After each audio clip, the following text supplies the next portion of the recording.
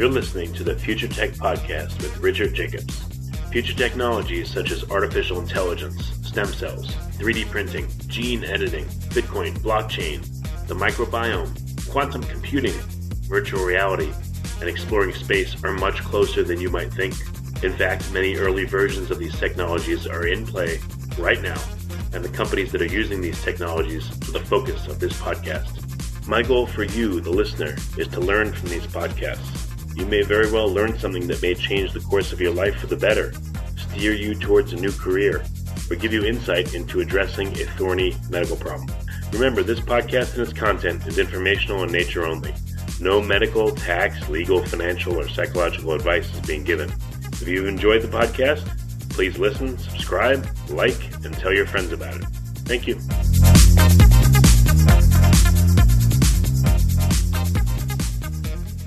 Hello, this is Richard Jacobs with the Future Tech and Future Tech Health Podcast. I'd like to welcome my guest, Eleftherios Mylounakis. He's the Charles C.J. Carpenter, MD, Professor of Infectious Diseases, Professor of Medicine, Assistant Dean of Emergency Medicine, and Professor of Molecular Microbiology and Immunology at Brown University. We're going to be talking today about his study on microbial pathogenesis and host responses. It's an excellent call we have ahead of us, and Eleftherios is working on how to deal with antibiotic-resistant bacteria that can kill people, such as MRSA. So it's a very important area that he works in. Antibiotics, there's very few new ones coming, if any, and antibiotic resistance has been rising in bacteria a lot because of the use of antibiotics over the past few years. So this is a critical thing that he's working on. So I'd like to welcome him. Thank you. You're very welcome. I'm with the Department of Medicine, not emergency medicine. So Okay. dealing so much with emergencies. No problem. So what's the focus of your work currently? What are you working on most recently? Our last decade has mostly been on infectious diseases and drug discovery. So that is what we spent most of our time investigating. When you say infectious diseases, are these diseases that happen in the first world or like third world countries? Where do they happen and what are they? Yes. Rich, our main interest has to do with resistant bacteria, and especially this pathogen called MRSA, which is methicillin-resistant Staphylococcus aureus. And unfortunately, this is now widespread. It happens in every country and in the U.S. as well as the rest of the world, and even including developing countries. So this has become very widespread and a real problem for patients and for physicians to treat. Yeah, I thought Staphylococcus aureus is a very common microbe that exists in us on a beneficial basis. Is this a certain strain, or what have you identified? How does it become pathogenic? Well, yes, staphylococci are very common, and they live on our skin mostly, and they're part of what we call a microbiome of the skin overall. However, that is a particular group of staphylococci that is called coagulase negative, and especially, obviously, Staphylococcus epidermidis. Epidermis is the skin. Epidermidis is the type of staphylococci that are not very pathogenic, and they are part of our skin flora. However, Staphylococcus aureus also can colonize individuals, but has a lot of virulence factors that make it very keen to cause infections.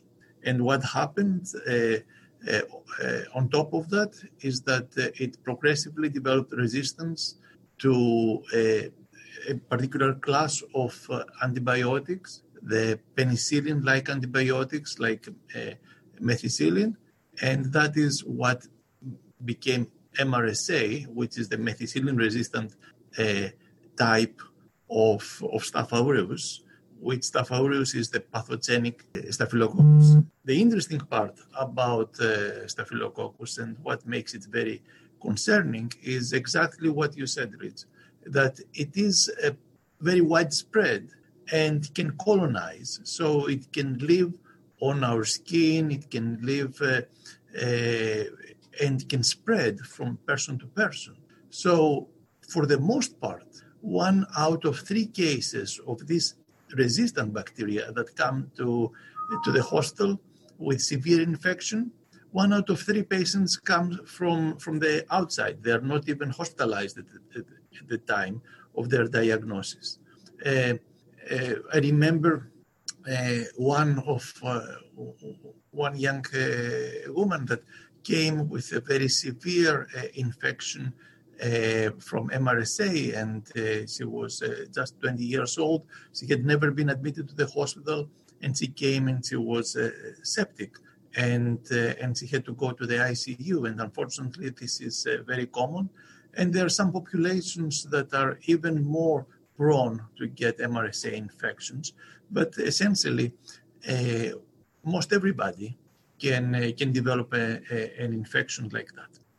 Where does this particular type of bacteria exist when it's not causing harm? Where does it exist on us? Is it in the skin?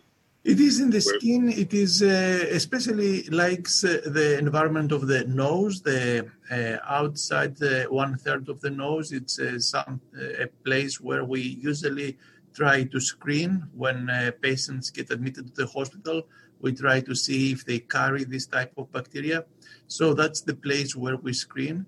And the majority of people that are colonized with MRSA, or other Staph aureus, they are going to give us a positive test when we test a swab from their nose. But it can be on our skin, it can be on the armpits, it can even colonize some abiotic surfaces. So that makes the decolonization, trying to prevent infection, trying to prevent infection and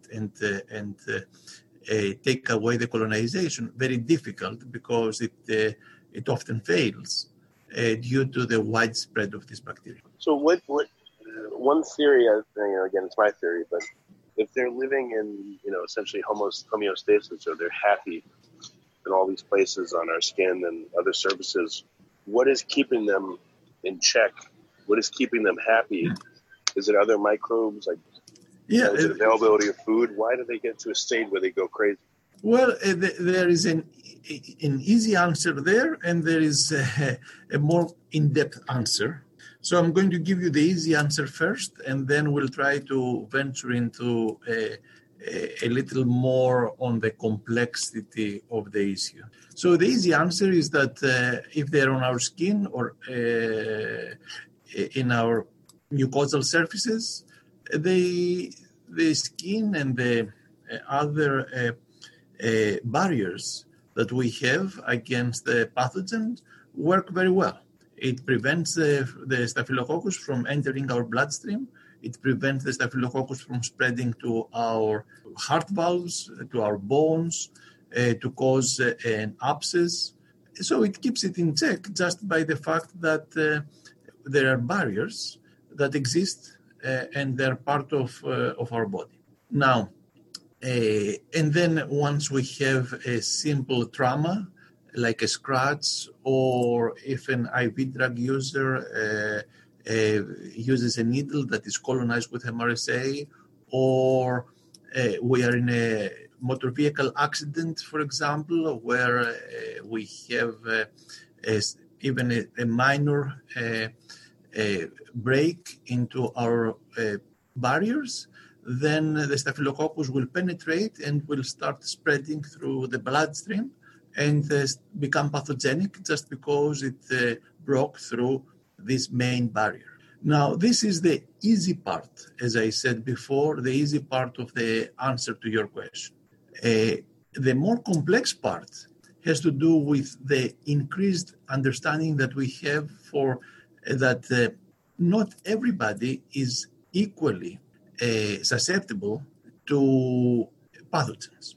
So it's not only the barriers, but it's also the host responses the previous exposure of the host to the pathogen, and also the overall immune status of the individual.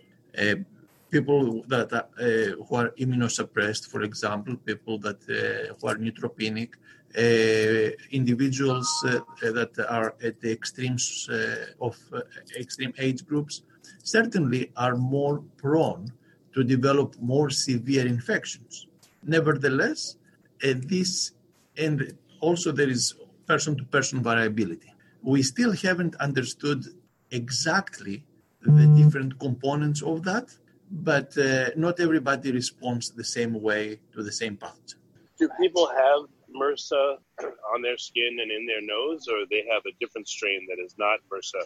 Like, how can you even tell that a given Staphylococcus is resistant or not? Can you tell by the surface coat it has, or just by its behavior, or you sequence it? Like, how do you know? Yeah, so this is something that we do routinely.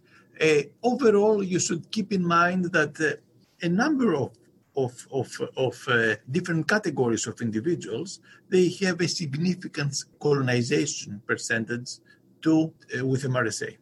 And for example, athletes, especially collegial athletes, they are at risk of becoming colonized with MRSA. Patients in the ICU, individuals that have required dialysis because of renal failure, of course, they can have all those categories. They can have up to 10% or more of the individuals that belong to these categories can be colonized with MRSA. So this is just to give you a frame of how common MRSA colonization can be. Now, how do we test? How do we know if it's MRSA or not? Well, as I mentioned before, we routinely screen patients that get admitted to the hospital, especially those that get admitted to the intensive care unit, for colonization with MRSA. And we used to do a simple culture and grow them, but now there are specific media, and also there is a molecular assay, PCR-based assay, that quickly gives us a result if the person is colonized with MRSA or not. If the person is colonized with MRSA, we have to take some particular precautions in order to try and prevent spread of MRSA to others. And we have to wear gloves. We have to probably use a separate room just for this patient, etc. So if you swabbed a healthy person, would you expect to find any MRSA or no? It depends on the category, but it can happen. As I said before, collegial athletes are colonized overall 10% or more. Actually, collegial athletes have higher rates of colonizations with MRSA than patients in the ICUs, which is remarkable.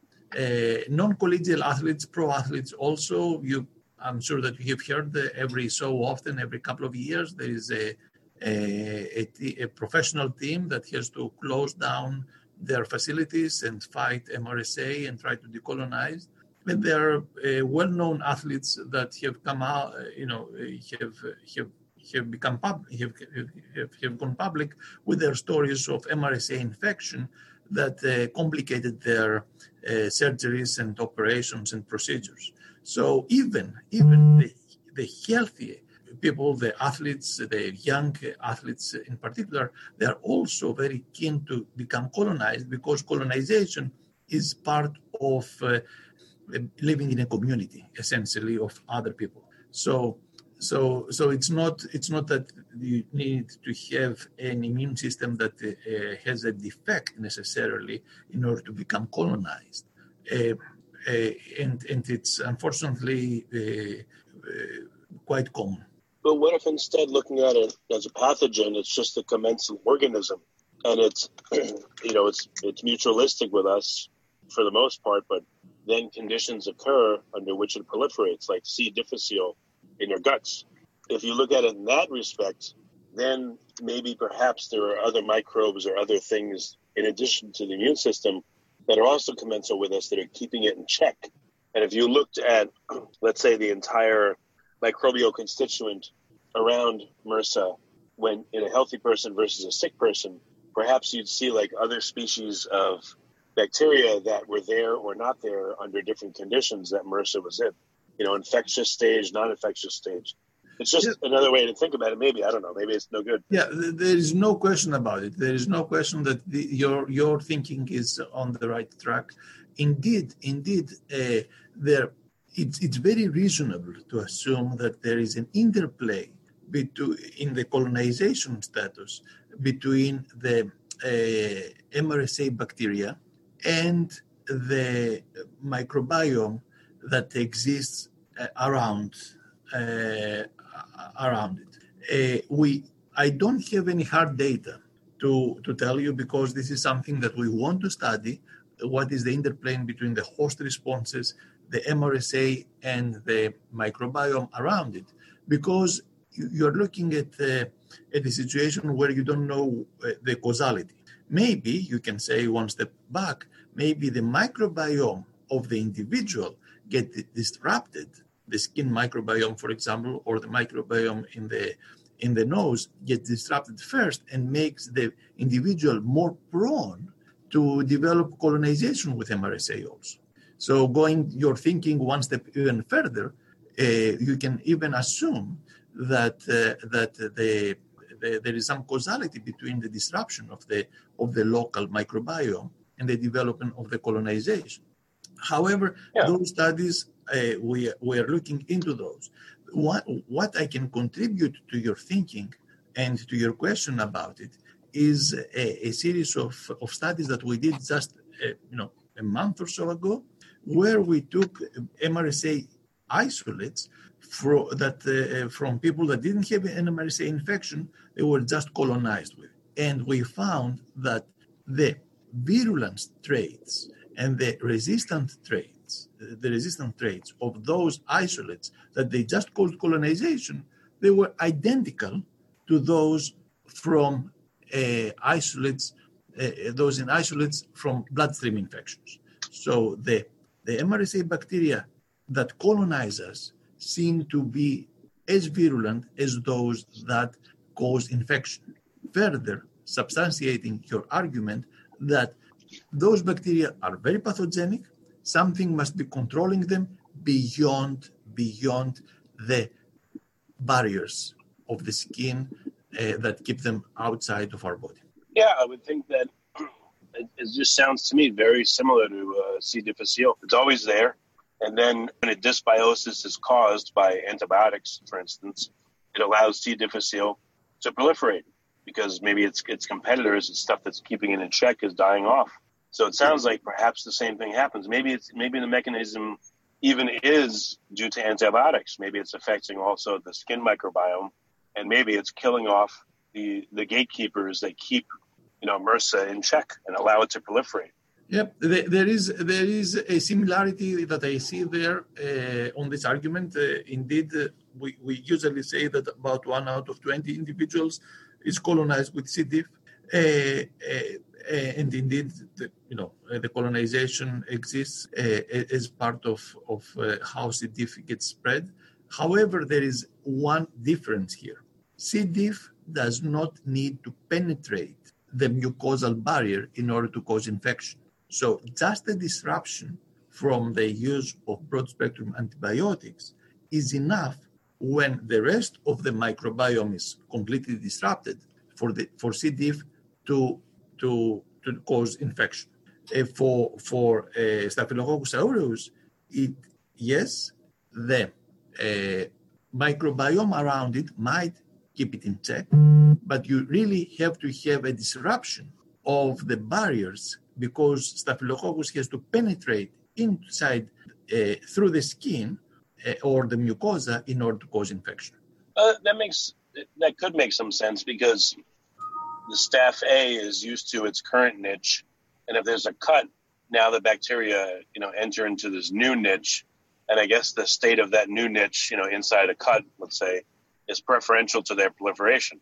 So they're just able to do it because their conditions are better. It's like someone living in a very harsh climate and they go to a beautiful climate and, they have it easy. They proliferate. Yeah. So in order to make it even more complex, Staph aureus has a unique ability to go into this dormant stage that is called the persister cell that can avoid it is a metabolically inactive stage where the bacteria cannot be killed with antibiotics. This is not, of course, unique to Staphylococcus aureus, but the percentage of Staphylococcus aureus cells that can transform to this dormant state, it's quite high. In a lot of cases, 100% of the cells of Staph aureus can transform to become persister cells. So that makes the treatment extremely difficult. So the relapse rate is very high. And when, as a clinician, I have to go and give antibiotics to patients with staphylococcal infection, I have to give even longer treatments that are often toxic than in cases with infections with other bacteria. So the problem with Staph aureus is not only the colonization that is very common and very virulent, and it has found a way to colonize us and cause infection through that, but also the ability to stay in this dormant state that it's very, very difficult. None of the existing clinical antibiotics can really kill the Staphylococcus when it goes to this persister state. But that actually could be a very good thing. Instead of a broad spectrum antibiotic, why not target things that make it go into the dormant state or make it come out of the dormant state? So one way would be, if you're infected, give you something that's very targeted that affects those MRSA bacteria specifically and makes them go dormant. Then you have a lot in you, but they're not doing anything to you. I bet you they can't be virulent when they're dormant. They're prepared to keep them in their active state and fight the dormancy and then kill them. You know? Yeah. That is a spectacular thought, Rich. Indeed, this is a goal for us. The problem is that this is very difficult. The only target that we can go after when the cells go into this persister state is the membrane of the bacteria, because this is always there. The bacteria cannot really hide. They can hide their, the protein synthesis. They can become dormant, but the membrane is membrane. They need it in order to survive, and we can target that. The problem is that membrane-specific compounds and chemicals are often toxic. So the problem becomes that we have to find something that completely destroys the bacterial membrane of a dormant staphylococcal cell while it does not cause any toxicity to the membrane of the eukaryotic cells and the mammalian cells around it. That is doable. That is something that has been of interest to us, and we feel that we have some unique tools to go after this target. However, this is not an easy target just because of the toxicity. But again, so when MRSA is in its dormant state, is it virulent, or is it just sitting there sleeping? Is it even consuming material from the outside? Like, how dormant is it? And again, is it virulent at that point? It is at that point. For example, let's say that it is on a case of osteomyelitis, a bone infection. I start the antibiotics. The Staphylococcus, we assume, will go into this dormant state. But when I take away the antibiotic, the MRSA will again express its virulence. So at the moment that I'm giving the antibiotic, at the time that I'm giving the antibiotic, the Staphylococcus is not metabolically active, so it's not causing an active infection. But as soon as I take the antibiotic off, the infection will relapse and will come back. So it's not something that it's not good enough for me to put the MRSA into the dormant state once the infection process has started. Right, but it may be the easier of the two tasks to do that first. Maybe you have a whole bunch of MRSA in culture, hit them up with thousands of different substances, see which ones put them into the dormant state. They don't have to be necessarily antibiotics, but you've at least partially won the battle if you can do that. If someone's very infected and you could at least put their MRSA into the dormant state, that may buy them days, weeks, months of time for you to do other stuff or for the body to acclimate somehow, Yeah, no question. No question. It sounds like you're picking the harder of the two tasks, but the first one I think may be a lot easier. No question. That's what we do with our antibiotics. We treat staphylococcal infections, unfortunately, all the time.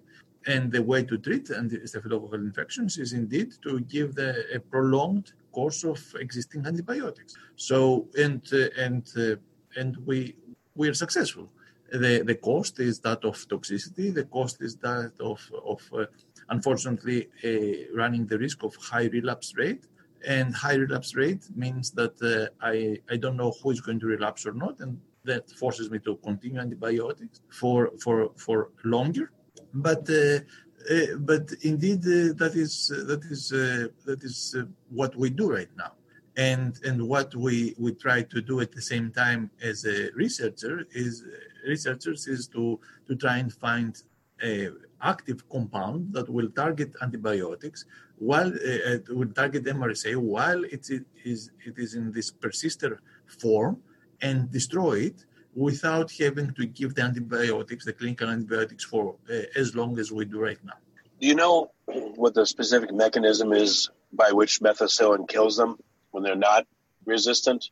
Because if you figure that out, and then you figure out what has changed inside the Staphylococcus to acquire the resistance to methicillin, that might give you clues on, what has changed in it and then what to do about it. Yeah.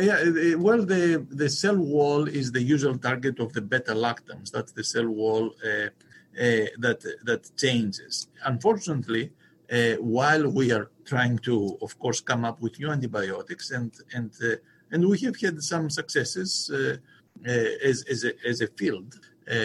We have had some progress and some compounds that are active against it. At the same time, unfortunately, resistance also moves on, and Staphylococcus aureus now there is some resistance to even vancomycin, and there are some strains that are vancomycin intermediate at least, and also there is some increase in the average MIC, the amount of antibiotic that I need to inhibit the growth of the average Staphylococcus. So it's an arms race in some sort where we try to advance the science, and unfortunately, as it always happens, bacteria also develop resistance at the same time. Well, what if the whole thinking needs to be reordered? Forget broad spectrum, because it seems like, at least in part, that it's not just the bacteria you're targeting, but again, what's around it is, it sounds like, again, to me, a critical element of keeping it in check. So if you do a broad spectrum, you're killing everything around it. So that it does two things. It allows the bacteria to become resistant, because it's adapting, but it also kills off the surrounding potential helpers that keep the system in check. So if you didn't go broad spectrum and you thought about it differently, that may be the way to go about it. Go for specifics and never do broad spectrum, because it seems like it's just a matter of time before it's going to fail. So why even go there? You're absolutely right that we ideally we would like to have narrow antibiotics. And one more reason to try and develop more narrow spectrum antibiotics is the disruption to the microbiome. Because more and more, you use the example of C. diff, more and more when we give broad-spectrum antibiotics, we cause secondary effects by disrupting the microbiome and promoting resistance and promoting healthcare-associated infections that are extremely difficult to treat and have their own mortality. The problem is twofold. The first one is that the problem is diagnostic.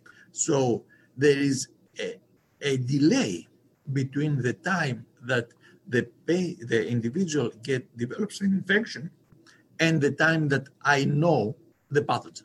It's remarkable to me how we are still waiting for cultures and for bacteria to grow.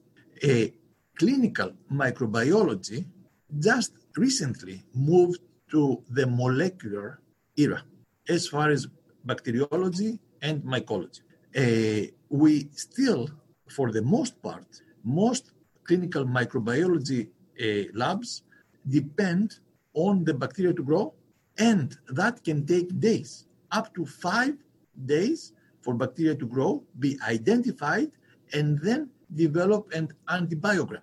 Me as a clinician, not knowing what is going on, I am forced to use broad-spectrum antibiotics because I don't know if the infection is because of MRSA, because of a non-MRSA gram-positive, a gram-negative, or sometimes even a yeast or a fungus.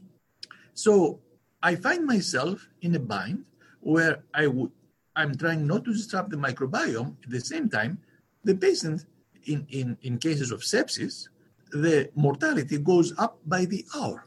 So I don't know the pathogen. So that is the main reason why broad-spectrum antibiotics and empiric use, where we don't know what the heck is going on, and we give 2 or 3, sometimes 4 antimicrobials at the same time, is driving a lot of the resistance, a lot of the toxicity, a lot of the cost associated with infection. I remember one time a few years ago, I needed to do whole genome sequencing to some bacteria and for my lab. And at the same time, I was on clinical service. And between patients, I received a call from the sequencing center, and they told me, "Oh, I'm sorry, we need to delay we told you that we're going to have the whole genome sequencing in 5 days. Unfortunately, we're going to have it back to you in 7 days." And I was all upset. At the same time, I found myself on the clinical side to have patients that are septic, that I didn't know what was going on. They were in the intensive care unit. I was bombarding them with 3 or 4 antimicrobials at the same time.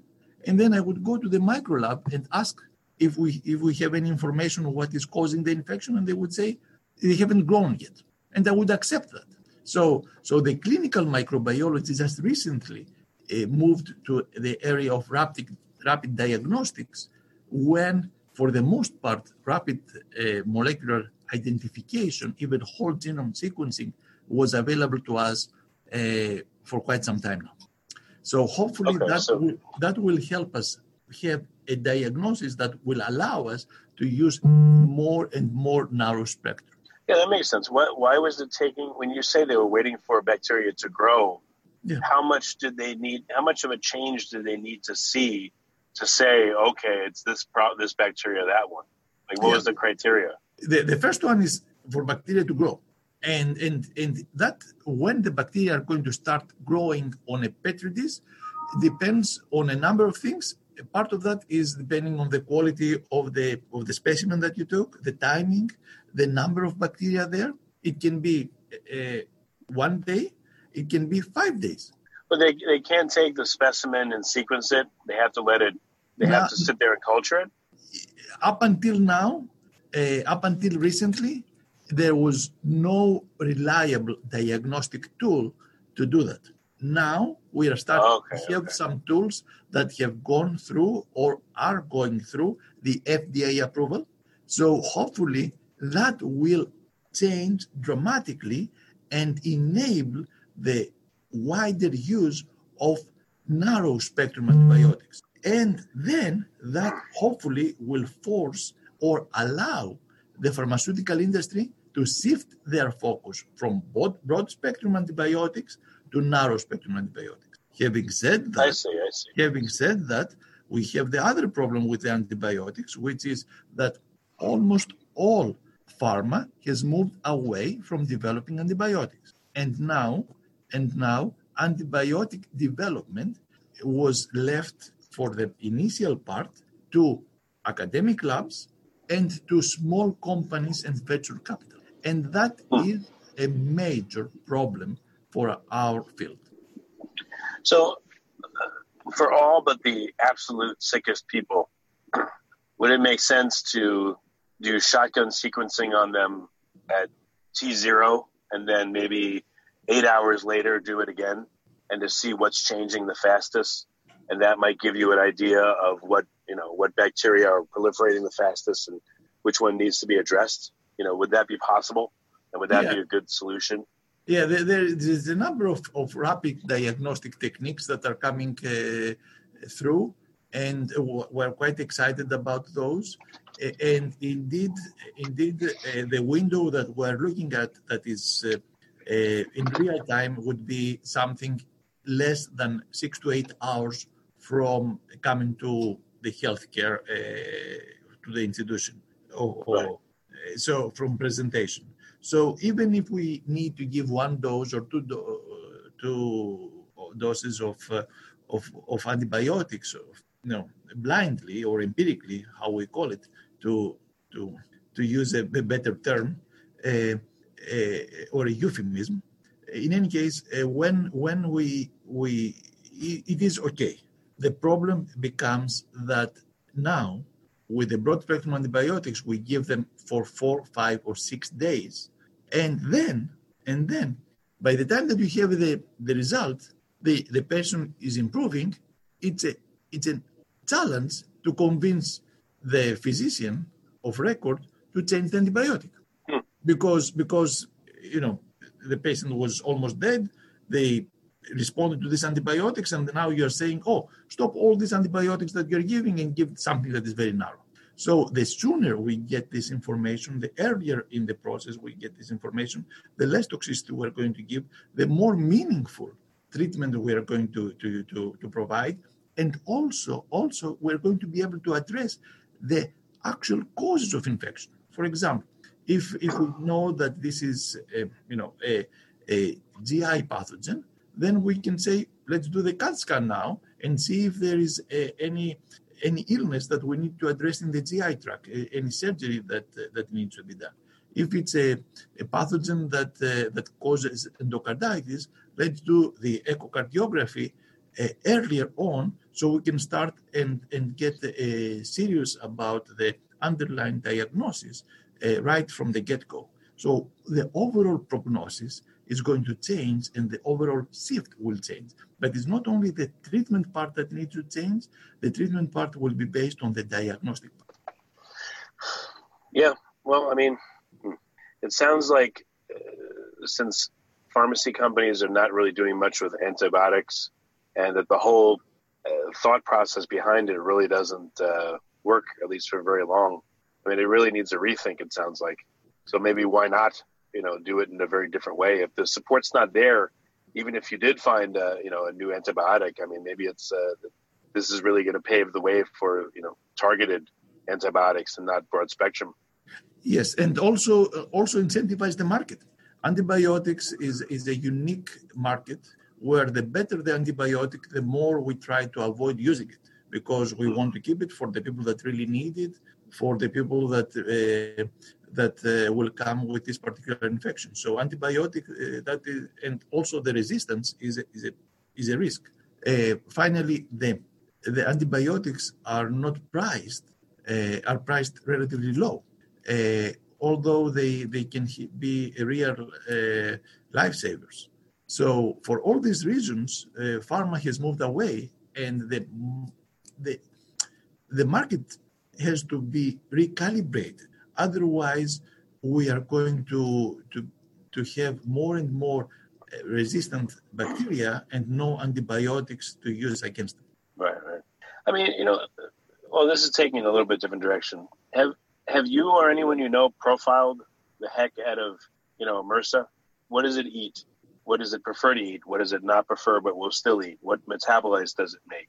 What conditions does it like? pH, temperature, etc. Have you profiled its outer membrane, and what does it look like in a normal state versus a dormant state? I would think that if labs or lab profiled the heck out of it, you would definitely find some skews and some uniquenesses and some weaknesses in which to target this thing. Yeah, well, maybe don't kill it, starve it to death. I don't know. Maybe there are a lot of labs that are working really hard on answering every aspect of MRSA and other bacteria. I have to tell you, this is not because of lack of trying, and we do have a reasonable success and progress.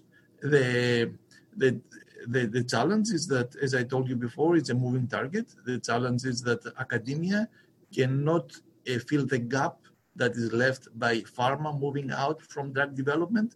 I don't have 5 or 10 or 20 or 100 medicinal chemists to work with and to prepare, analogs of compounds that we discover. But we do have a lot of understanding of how the pathogenesis and the pathogenic traits of MRSA make it a different pathogen. We have the same for other very resistant bacteria.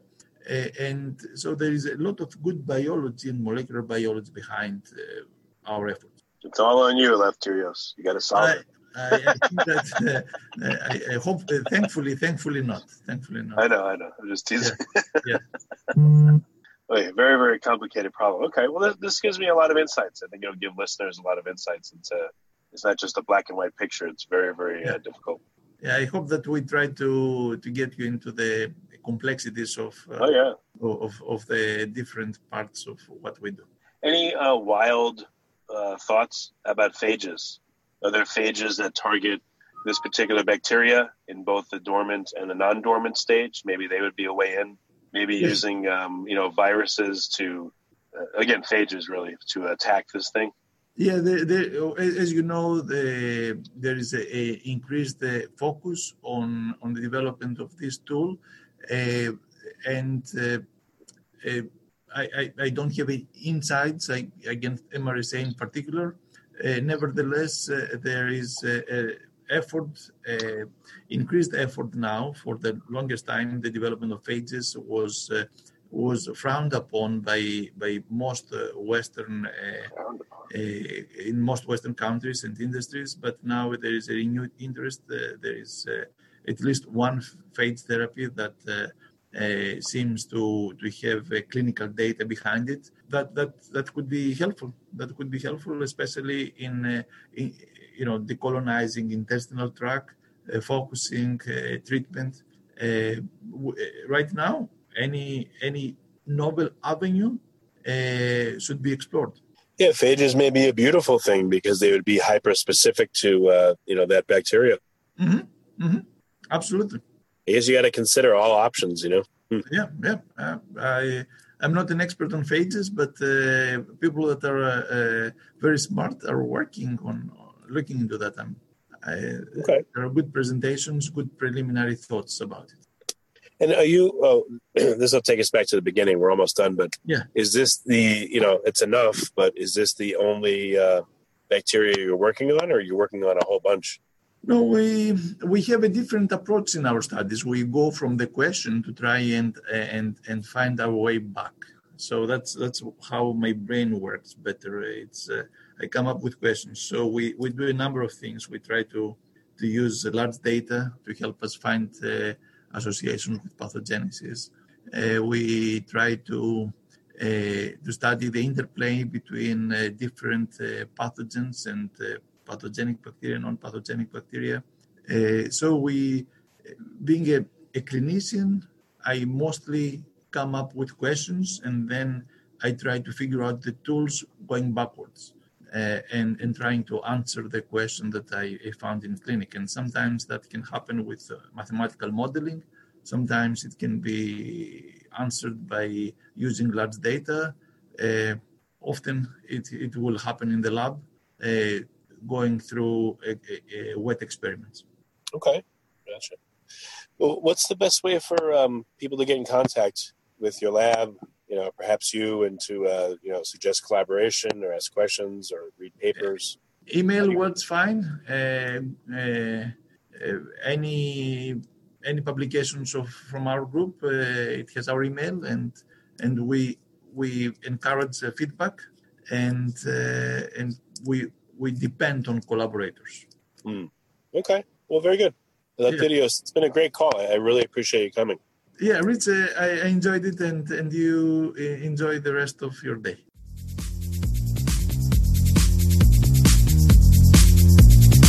You're listening to the Future Tech Podcast with Richard Jacobs. Future technologies such as artificial intelligence, stem cells, 3D printing, gene editing, Bitcoin, blockchain, the microbiome, quantum computing, virtual reality, and exploring space are much closer than you might think. In fact, many early versions of these technologies are in play right now, and the companies that are using these technologies are the focus of this podcast. My goal for you, the listener, is to learn from these podcasts. You may very well learn something that may change the course of your life for the better, steer you towards a new career, or give you insight into addressing a thorny medical problem. Remember, this podcast and its content is informational in nature only. No medical, tax, legal, financial, or psychological advice is being given. If you've enjoyed the podcast, please listen, subscribe, like, and tell your friends about it. Thank you.